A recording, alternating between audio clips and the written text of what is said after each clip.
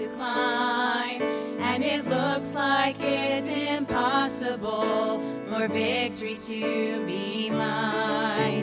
But I'll depend completely on the one who cannot fail. My Father will deliver, and his power will prevail. I know God can when I don't understand. I know God can when I don't have a plan. This trial in front of me is just an opportunity for him to help me see that God can.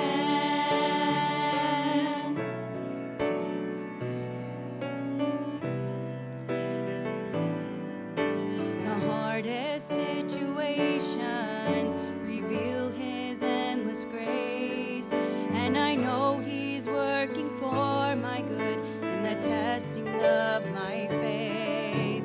His strength is all sufficient. What a comfort to my soul. I'll make it safely over as I trust in him alone.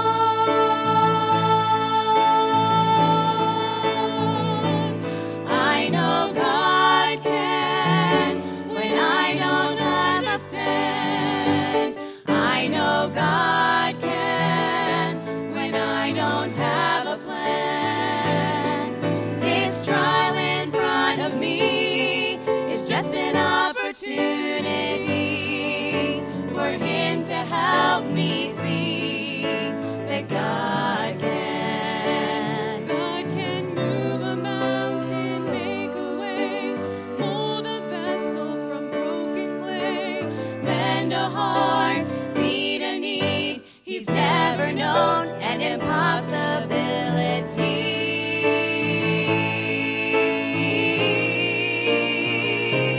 I know God can when I don't understand. I know God can when I don't have a plan. This trial in front of me is just an opportunity for him to help me see that God can. This trial in front of me is just an opportunity for him to help me see that God can. I know God can.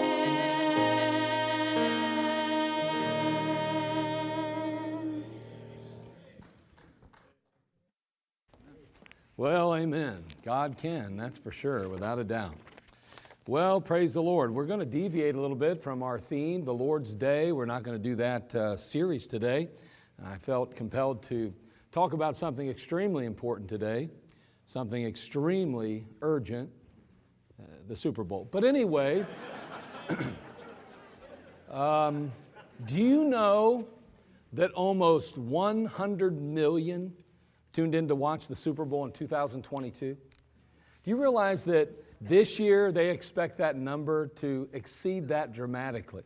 Some have estimated upwards of 192 million will watch the Super Bowl, which I think they're being a little bit, it won't be that many. But anyway, I'll be surprised if it is. I think I'll make my prediction now, between 120 and 150.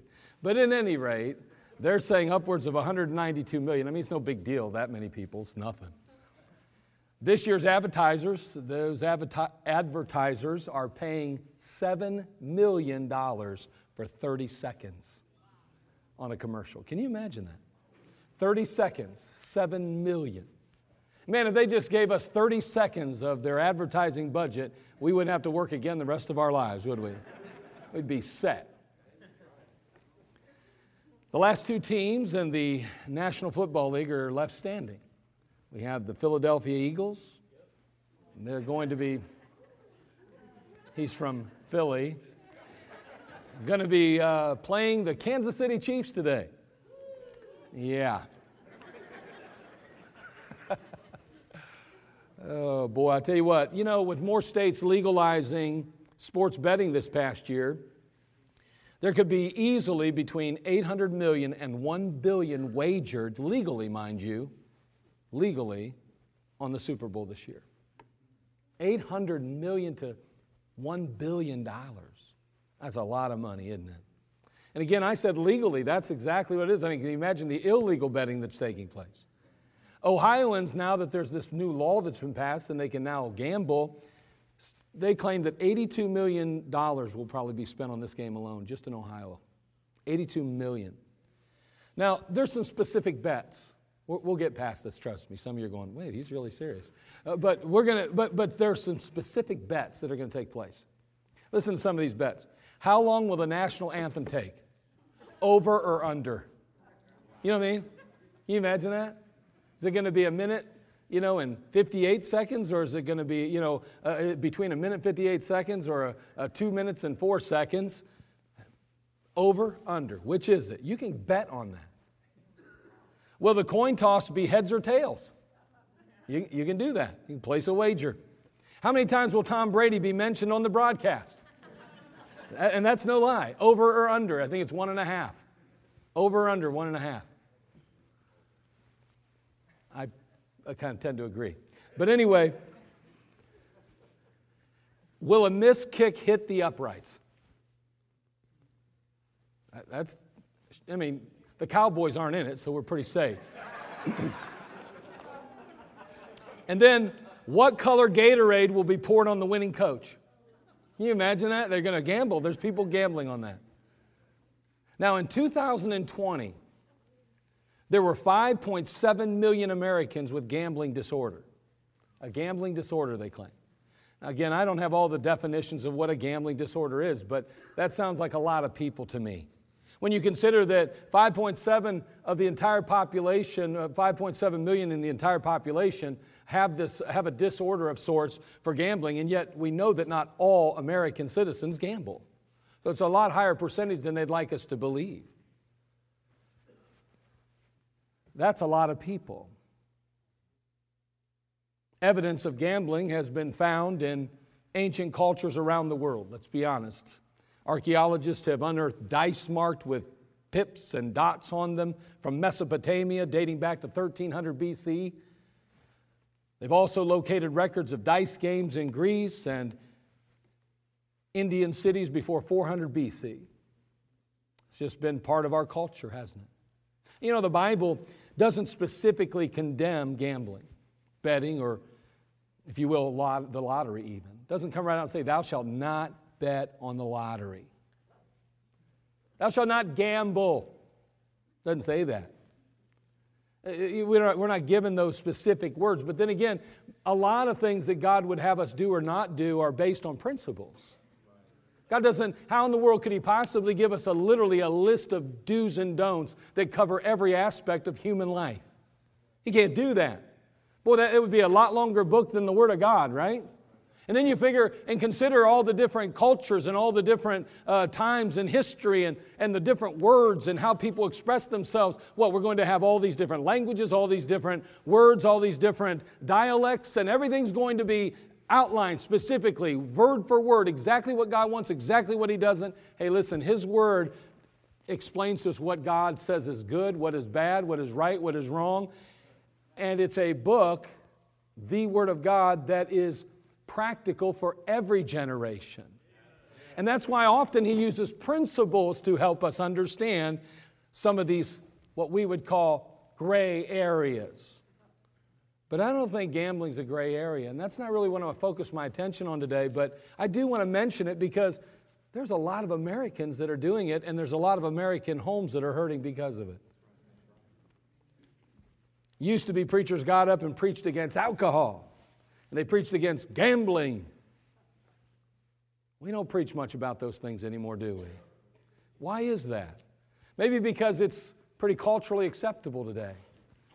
Matter of fact, like you say, the state of Ohio even just approved it, and they say $82 million could potentially be spent just on one game alone. That's an amazing amount of money. And can you say, well, why would they allow it? Because it's an amazing amount of money. That is why gambling is being legalized. That's why marijuana is being legalized. There's money in it. It doesn't matter how many lives are wrecked and ruined. It doesn't matter how many homes are destroyed, how many marriages are totally and completely cast upon the rocks. It doesn't matter. Money's all that matters. If that was the case, we wouldn't be drinking alcohol today. They can tell us we can't smoke, but we can drink alcohol. They can tell us we can't smoke or vape, but we can smoke marijuana. That doesn't make any sense to me.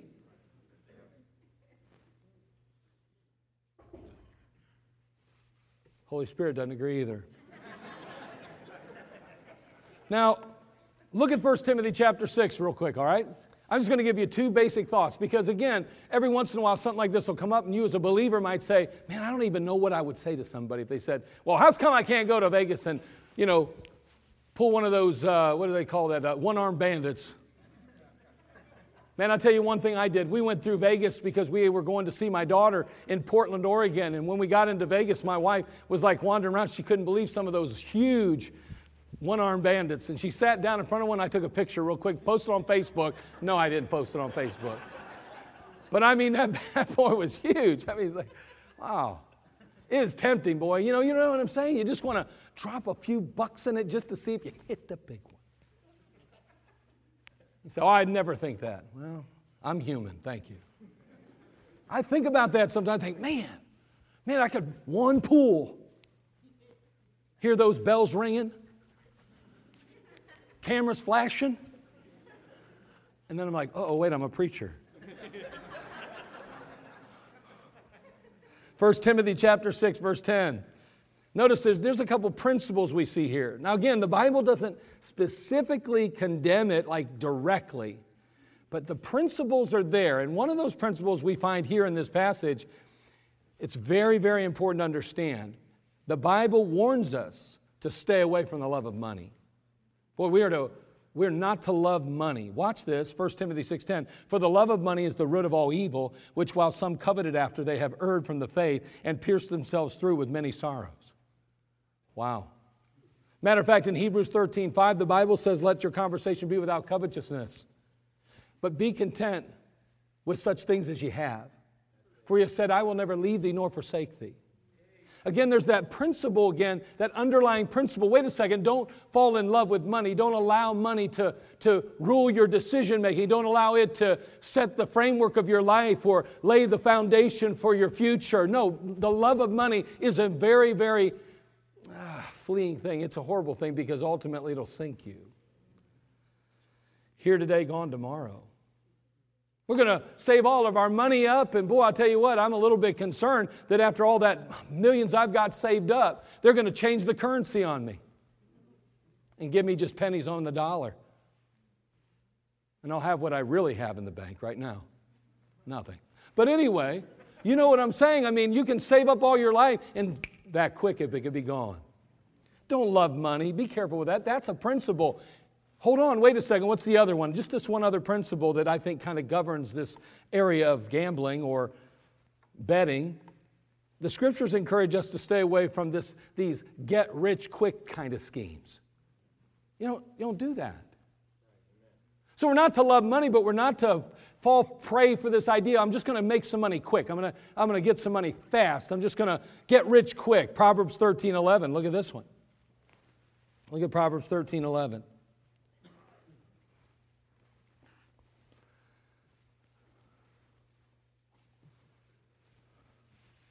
Proverbs chapter 13, verse 11.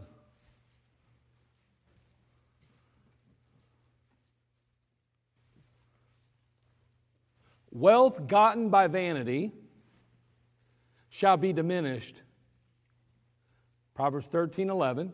Wealth gotten by vanity shall be diminished, but he that gathereth by labor shall increase. Wow. That doesn't sound like fun, though. That sounds like a lot of work. Well, that's what God's encouraging us to do, be workers. And that's how He wants us to increase our wealth, by being diligent, by working. Proverbs 23:5. Wilt thou set thine eyes upon that which is not? For riches certainly make themselves wings. They fly away as an eagle toward heaven, Proverbs 23:5 says.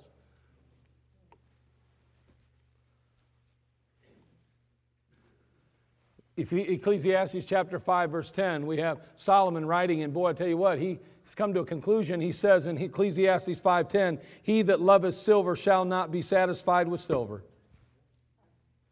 You know what he's saying? Something that you love, sooner or later, you will probably not be satisfied with it. "Nor he that loveth abundance with increase. This is also vanity." See, the bottom line is that gambling most definitely is focused on the love of money and undeniably tempts people with the promise of quick and easy riches. That's what it does, right? Well, those go against biblical principles. You say, but it doesn't say I can't. Yeah, well, show me where it really does, because it doesn't say you can either. And furthermore, the principles point to you better be very, very cautious, because it'll rule you. You won't rule it.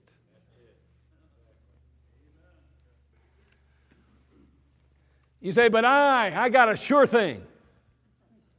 Well, if it was a sure thing, it wouldn't be gambling. Right? I know who's going to win. Until one of those quarterbacks is knocked out in the first quarter. And then the whole thing changes. I thought about that singing of the national anthem, that over-under. I was thinking about that just earlier today, and I thought, man, you know, here you are sitting there waiting to see if you're going to win some money. That you put some money down. Maybe you put $50, $100 on how, whether it's going to be over 2 minutes and 4 seconds or under 1 minute and 58 seconds. And all of a sudden, the singer starts off, and they're like, "Oh, say, can you see by the..." And you're like, yes! But what if they start like, "Oh, say, can you see?" And you're like, "Oh, man." Right? You know what I mean? I mean, you'd be like bumming the whole game now, because you just know it's over already.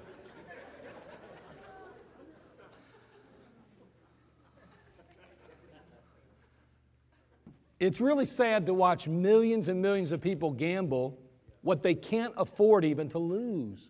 To lose on a football game, or some other venture. But even more alarming to me is the way folks gamble with their lives and their eternities.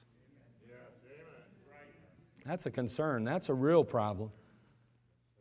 Even more than material gambling. To think about gambling with your life, to think about gambling with your eternal future. I want to tell you that I have truly got the inside scoop on a sure thing. I do. Satan has been on a rampage since he fell a number of years ago. Take your Bible, look over at Isaiah chapter 14. Go to Isaiah chapter 14. I'll give you a little bit of a timeline, so to speak, or kind of walk us through a few things. I'm going to just make a quick, very simple application and we'll be done. But Watch what's going on here. Man, Satan has been on a rampage since he fell a number of years ago. Look at what happened to him. In Isaiah chapter 14, verse 12. As soon as you get there, we'll have a quick word of prayer, and then we'll move along. Isaiah chapter 14.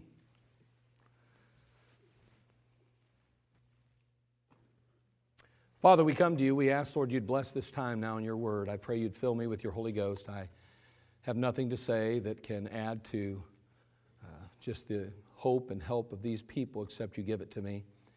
I thank you for the Word of God, yes, and Lord, I want to share that, but Lord, help me to share it the way you'd have it be shared. I wish to be simply your servant, and so, Lord, I pray you'd guide me now. And Lord, may you just be with every listening ear.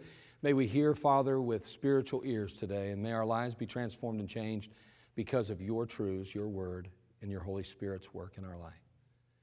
We need you today. We commit this service into your hands and ask that you would do what needs done in each life and each heart. Well, thank you in Christ's name. Amen. Notice what it says in Isaiah 14, verse 12. It says, "How art thou fallen from heaven, O Lucifer, son of the morning? How art thou cut down to the ground, which didst weaken the nations? Thou hast said in thine heart, I will ascend into heaven. I will exalt my throne above the stars of God. I will sit also upon the mount of the congregation in the sides of the north. I will ascend above the heights of the clouds. I will be like the Most High." We see here that Satan made up his mind that he was going to be placed on an equal ground with God in his mind. Actually, he wanted to subvert God. He wanted to literally put God aside and take his place on the throne. He wanted people to bow to him, not to God. He wanted authority and power like nobody's business. And so Satan ultimately fell. And we see that ever since that day, Satan has been in the backyard of every human being trying to wreck and ruin their life and ruin their futures. Ever since that day, there have really only been two teams in the universe. God's and Satan's. There have really only been two families to belong to. God's or Satan's. Turn, if you would, to John chapter 8, verse 39. John chapter 8, verse 39.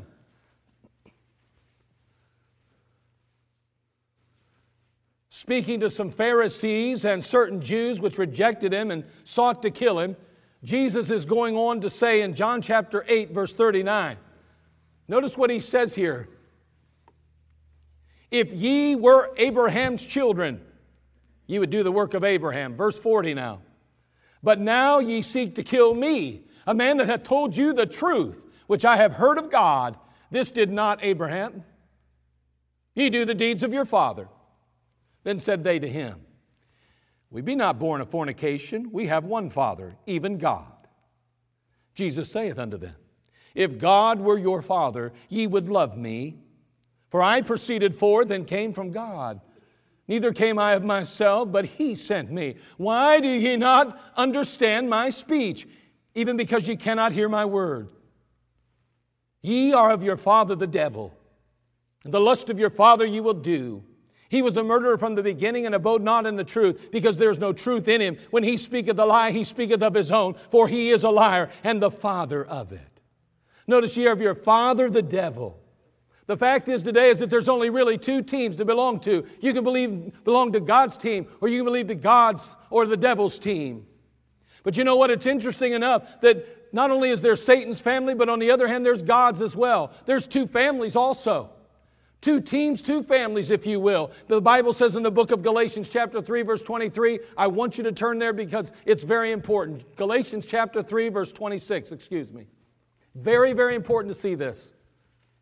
There are two teams, God's and Satan's. There are two families we're going to see, God's or Satan's. There's not a bunch. You say, well, I belong to the family O'Donnell. Boy, we're literally going crazy here today, aren't we? Yeah, the devil's not happy with this one. Hey, we think you kind of laugh at that, but there's a reality to that. Hold on, let's have a word of prayer. Ready? Let's pray. Father, I ask, Lord, you put a hedge of protection about us.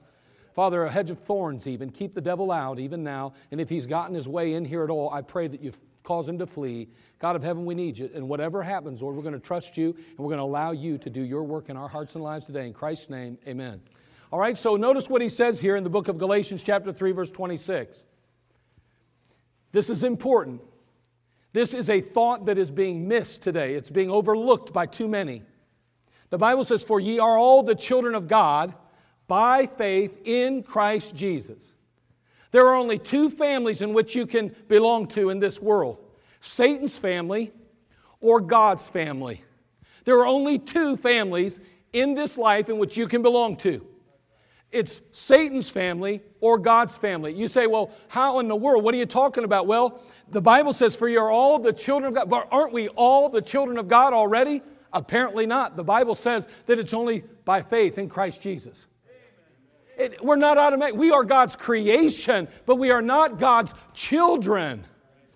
We are God's creation when we are formed and made in the womb and we come forth a human being in the image of Adam, a sinner at the very root. But hold on.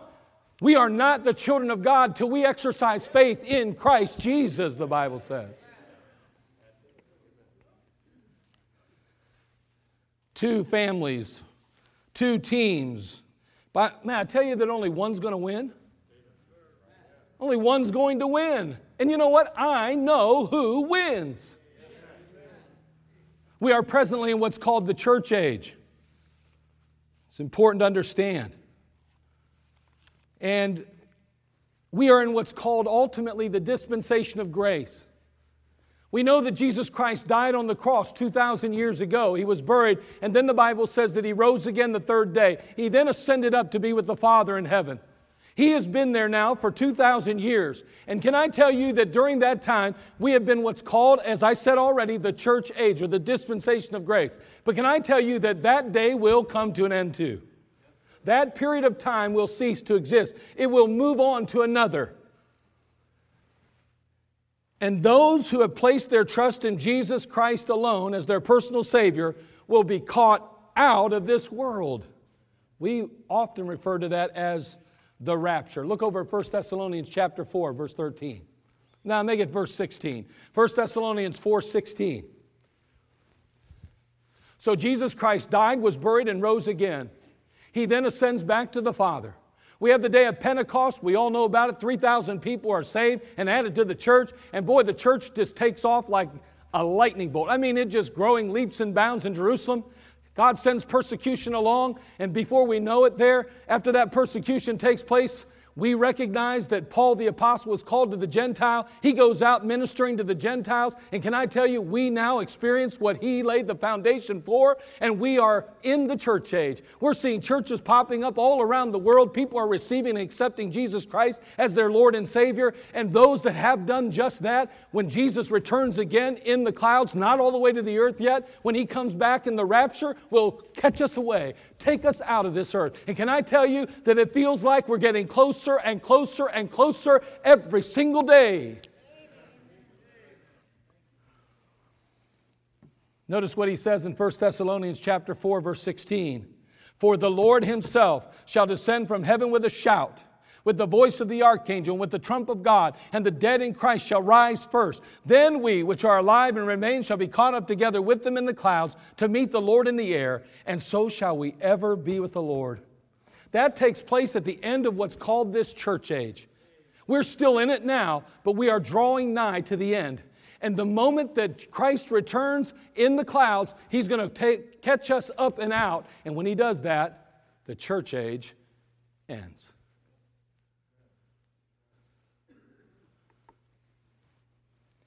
Then a period of time will begin called the tribulation. John sees a great multitude. Turn over to Revelation chapter 7, verse 14. Revelation chapter 7, verse 14. John sees a great multitude. A multitude which no man could number, of all nations and kindreds and people and tongues. He sees them standing before the throne and before the Lamb, clothed with white robes and palms in their hands. Notice what it says in Revelation 7:14. And I said unto him, Sir, thou knowest. Talking about who are these people? Well, you know who they are, sir, John says to this being. And he said to me, These are they which come out of great tribulation, and have washed their robes and made them white in the blood of the Lamb. They're coming out of great tribulation. So we have the church age. We have the rapture of the church. The tribulation will kick off at some point following. 7 years will the tribulation continue. And it's called the tribulation because that's what the Bible says it's called. And it's going to be great tribulation even, the Bible says, at some point. Man, it's going to be horrible. No one wants to be on this earth when the great tribulation kicks off. We thought people die now in the world. There's nothing going to be like it. Millions upon millions upon millions of people will die. Billions will die even. You say, I don't believe it. Read the Bible. It's a horrible thing. Think about 1/3 of the population dying.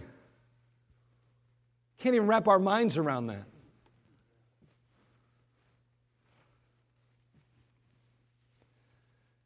After those 7 years, the Bible tells us Christ is going to return with His saints now. You and I will be among them. You turn to Revelation chapter 19, please. Revelation 19 now. So we have the resurrected Christ ascending back to be with the Father. We have the church age. Then the rapture takes place. And those that have placed their personal faith and trust in Jesus Christ as their Lord and Savior, who have become part of the body of Christ, the Bible says, the family of God, by faith in Christ Jesus, are raptured out, and they're with the Lord. The tribulation takes place 7 years. The Antichrist issues a mark, 666, demands that every single person alive bears the mark or is executed. Every Jew is fleeing for their life because the Antichrist hates them more than Hitler could have ever hated them, and is trying to annihilate the entire race of people. Now we come to the end of the tribulation period. And the Bible says that Jesus Christ now comes back. It's called the revelation. We have the rapture, up and out. We have the tribulation, and then we have the revelation of Jesus Christ revealing Himself to all humanity again. Here He comes now, back to earth the second time. And you know what? You and I will be among them. We'll be with Him. Look what the Bible says in Revelation 19:11. And I saw heaven opened, and behold, a white horse. And he that sat upon him was called Faithful and True. And in righteousness he doth judge and make war. Verse 15. And out of his mouth goeth a sharp sword, that with it he should smite the nations. And he shall rule them with a rod of iron. And he treadeth the winepress of the fierceness and wrath of Almighty God. And he hath on his vesture and on his thigh a name written, King of Kings and Lord of Lords. Look at verse 19. And I saw the beast and the kings of the earth and their armies gathered together to make war against him that sat on the horse and against his army.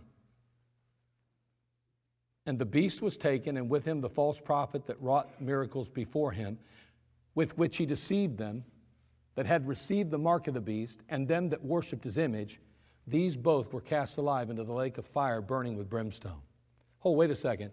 Verse 19, we have a war that takes place, a battle. Often it's referred to as what people call Armageddon. Here it is. People talk about today, there's problems in the Middle East. Oh no, Armageddon. No, Armageddon isn't going to happen yet. Still got to get through that tribulation period. And at the end of that tribulation period, Jesus Christ is going to return at the revelation. And when He does, Satan and his armies are going to gather together there, and they're going to try to thwart his ability to take over and to place Himself on the throne of David. I'm in charge. I'm number one, God. You get out of here, Jesus. You got no place here. And Jesus goes, oh, really? That's how quick it happens. Look what happens. I mean, it's amazing to me. He says, and I saw the beast and the kings of the earth, verse 19, their armies gathered together to make war against him that sat on the horse and against his army. And the beast was taken, and with him the false prophet. Wow. Any details for us, Lord? Not many. You know why? Because just like He created the world by speaking, He will win the battle by speaking. That sword comes out of His mouth and it's over.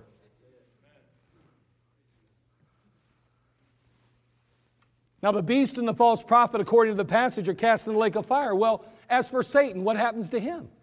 I didn't read anything about Satan there. You're correct. Look at Revelation chapter 20, verses 1 and 2. Revelation chapter 20, verses 1 and 2.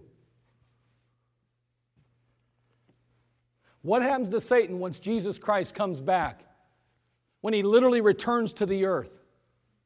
We know that He returns after the church age, and He takes out the church, those that have put their personal faith and trust in Jesus Christ, who become part of the body of Christ, those who are in the family of God. They're taken out. The tribulation takes place for 7 years. Horrible things are transpiring. The Antichrist is going crazy, killing people that don't want to submit to his authority and power, and chasing after every Jew he can to destroy that race. And then Jesus returns. And when He does, the devil thinks, I'm going to hold him off. I'm going to battle him and done. The beast and the false prophet cast into the lake of fire. What's going to happen to Satan now? Well, the Bible tells us here in the book of Revelation 20, verse 1, and I saw an angel come down from heaven having the key of the bottomless pit and a great chain in his hand. He's got a key to a place called the bottomless pit. He's got a great chain in his hand. What do we do with chains? We bind. Notice he says, and he laid hold on the dragon, that old serpent, which is the devil and Satan, and bound him 1,000 years. This is interesting. He binds Satan 1,000 years. Do you know what's going to happen over the next 1,000 years, though? Jesus Christ is going to assume his rightful place on the throne of David. He's going to rule and reign with a rod of iron, and he's going to go ahead and usher in one of the best time the earth has ever known outside of the garden itself. And for 1,000 years, people will live. And 1,000 years, people will work and will worship the Lord. 1,000 years. And Satan will be bound for that 1,000 years. Oh, humanity will still have that Adamic nature. Humanity will still have that inward. We like to say things like, there's a spark of divinity in all humanity. There's a spark of Satan in all of us. Sin. The only spark you got of godliness or a divinity is if Jesus Christ himself has taken up residency in your life by faith in Jesus Christ. Outside of that, you are just a wicked, vile, wretched sinner just like I am. And so anyway, nonetheless, he is bound for 1,000 years, and now we see 1,000 years, Jesus ruling and reigning on the throne of David. And then the 1,000 years ends, coming to a close. The Bible says, after 1,000 years, look at chapter 20 now, verse 7. See, God is explaining to us what's going to happen. He's outlining it. He's laying it out for us. Look at what happens in Revelation 20, verse 7. And when the 1,000 years are expired, Satan shall be loosed out of his prison. And he's got one final hurrah. He's going to go after it one more time, get one more opportunity. Verse 8, and shall go out to deceive the nations which are in the four quarters of the earth, Gog and Magog, to gather them together to battle, the number of whom is as the sand of the sea. And they went up on the breadth of the earth and compassed the camp of the saints about and the beloved city. And fire came down from God out of heaven and devoured them. Wow, that was quick. And the devil that deceived them was cast into where? The lake of fire and brimstone, where the beast and the false prophet are, and shall be tormented day and night forever and ever.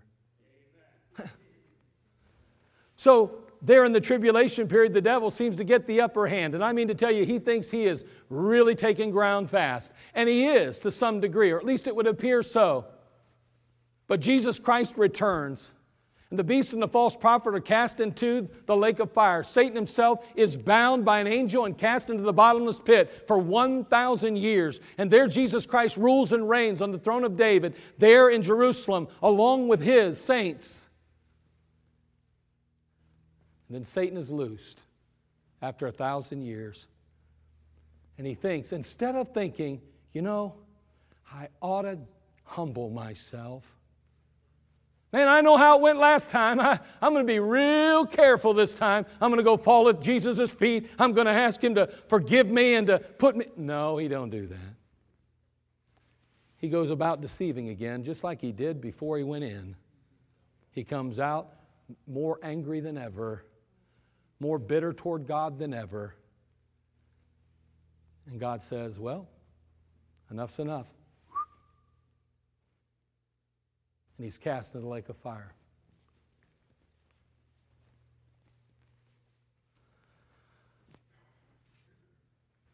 A sure thing. See, listen, there you have it. You know who wins too now. It's a sure thing, right? It's a sure thing. Sanctify them through thy truth. Thy word is truth. There's nothing more truthful than the Word of God. God's Word is truth. And God's Word says that God's team wins. God's family reigns. Let me tell you something. We win. And the truth is, Satan loses. It's a sure thing. Now let me ask you, why would you or I or anybody in the human race bet on Satan when we know he loses? That isn't smart at all. This morning, you need to get on God's team if you're not already on it. You need to become part of the family of God. And you say, well, how do I do that? That's a great question. I'm glad you have it. Because if you have that question, there's hope for you, friend. Well, it starts with Galatians 3:26. We've read it once or twice. We quoted it even once or twice. For ye are all the children of God by faith in Christ Jesus. You're all the children of God. That's implying you're part of a family then. You have a heavenly Father. You're a child of God. That makes you His family. Hold on. How do I become part of the family? It says here by faith in Christ Jesus. Well, how do I exercise faith in Christ Jesus? What does that really mean? Number one, we admit He is who He claims to be. We admit that you have to admit that He's who He claims to be. And I'm going to run through these quickly because of time, but it says in Romans 10:9 that if thou shalt confess with thy mouth the Lord Jesus and shalt believe in thine heart that God hath raised Him from the dead, thou shalt be saved. To confess means to agree with God. You have to agree with God that He is who He claims to be, that Jesus was indeed Messiah, that Jesus was Emmanuel, God with us. That Jesus Christ is and still is the only acceptable sacrifice. 1 Timothy 3:16 says, and without controversy, great is the mystery of godliness. God was manifest in the flesh. God became man. That's Jesus Christ. He's God, man. All man, simultaneously. How's that work, preacher? It's a mystery. That's what he just said. I don't have to know it because it's a mystery. You don't have to understand it all. It's a mystery. You say, but I don't like to do things like that. Let me tell you what, every day of your life you wake up and you see mysteries. Most people don't have a clue why the light clicks on. You say, well, there's electric going to it. How's that work? Where's all that electric come from? How do they ever get it like that? What's going on here? I mean, I turned the key in my car, but I couldn't fix it if I tried. It just turns on and it runs. And I go, praise the Lord. And they say, well, what's causing that? I say, it's a mystery to me. All I know is it runs, praise God. I think about my wife and I think, why in the world would she want to stay with me? It's a mystery.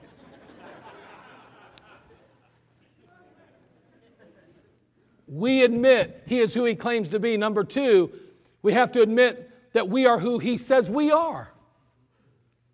We got to admit that we're who He says we are.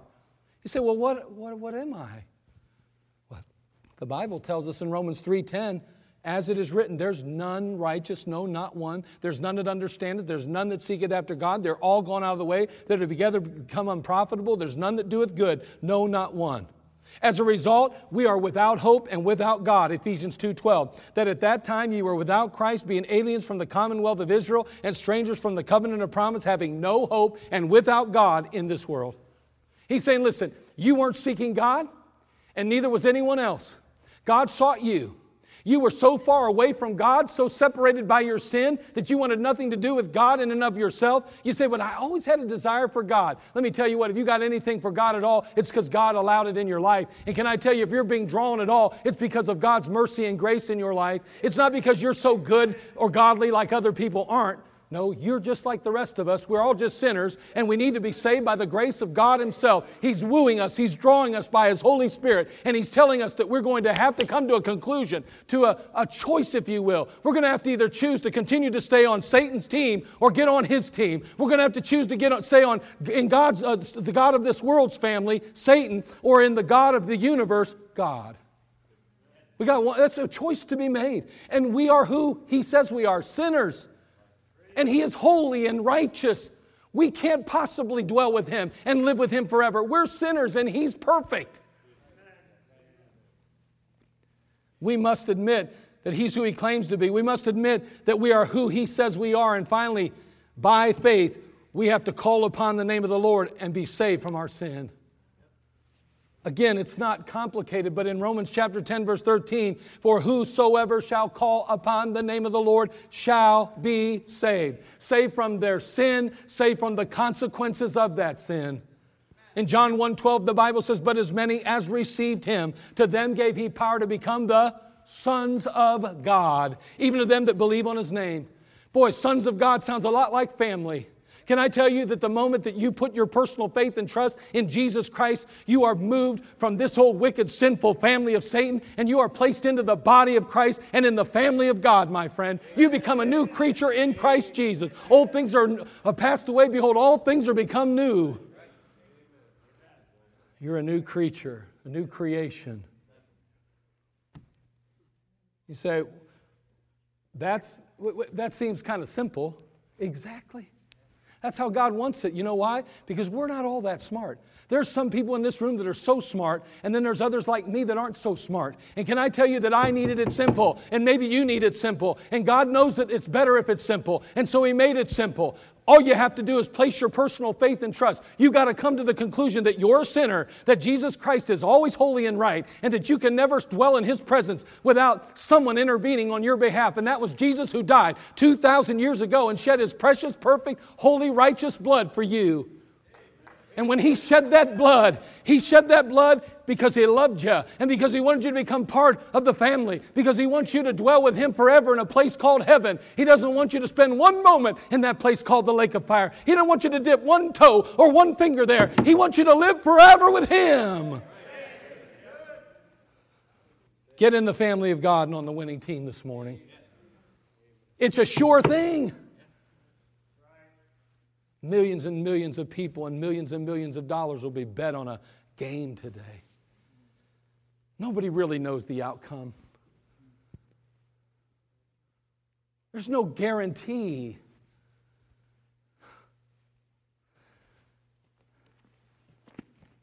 But this is a sure thing. Won't you accept Christ today? Won't you allow the Lord Jesus Christ, who died for you 2,000 years ago, to pay for your sin and allow you to become part of His family today? Will you let Him do that for you? Every head bowed, every eye closed. Father, we ask, Lord God, that You would speak to hearts now. May Your Holy Spirit bring conviction. Conviction of the sin in our life, that You will remind us that we are who You claim we are, sinners, separated from You, a holy God. That You'll remind us again through Your Spirit that Your Son, Jesus, was indeed God and man, that He literally took our place on Calvary and paid for our sin, and that He rose again the third day, just like the Bible says, and that the Holy Spirit would make it clear to us that all we need to do is receive and accept Jesus by calling upon the name of the Lord and exercising our personal faith and trust in Jesus Christ as Savior. Father, may You settle that today in our lives if we haven't already done so. Because, Lord, we know it's a sure thing. May no one gamble with their life or their eternity today, but may they just get in on this wonderful family. Well, thank You. In Christ's name, amen. Let's all stand, every head bowed.